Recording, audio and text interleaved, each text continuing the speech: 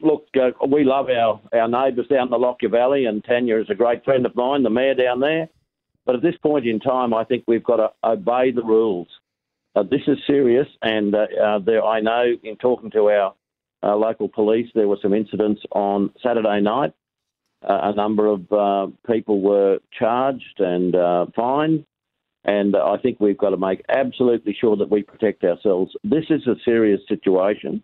We don't want it to escalate in Toowoomba. And look, I agree wholeheartedly with the action that's being taken by the state government and the health officials and the police, anyone else who's involved in it. We must hit this on the head as quickly as we possibly can.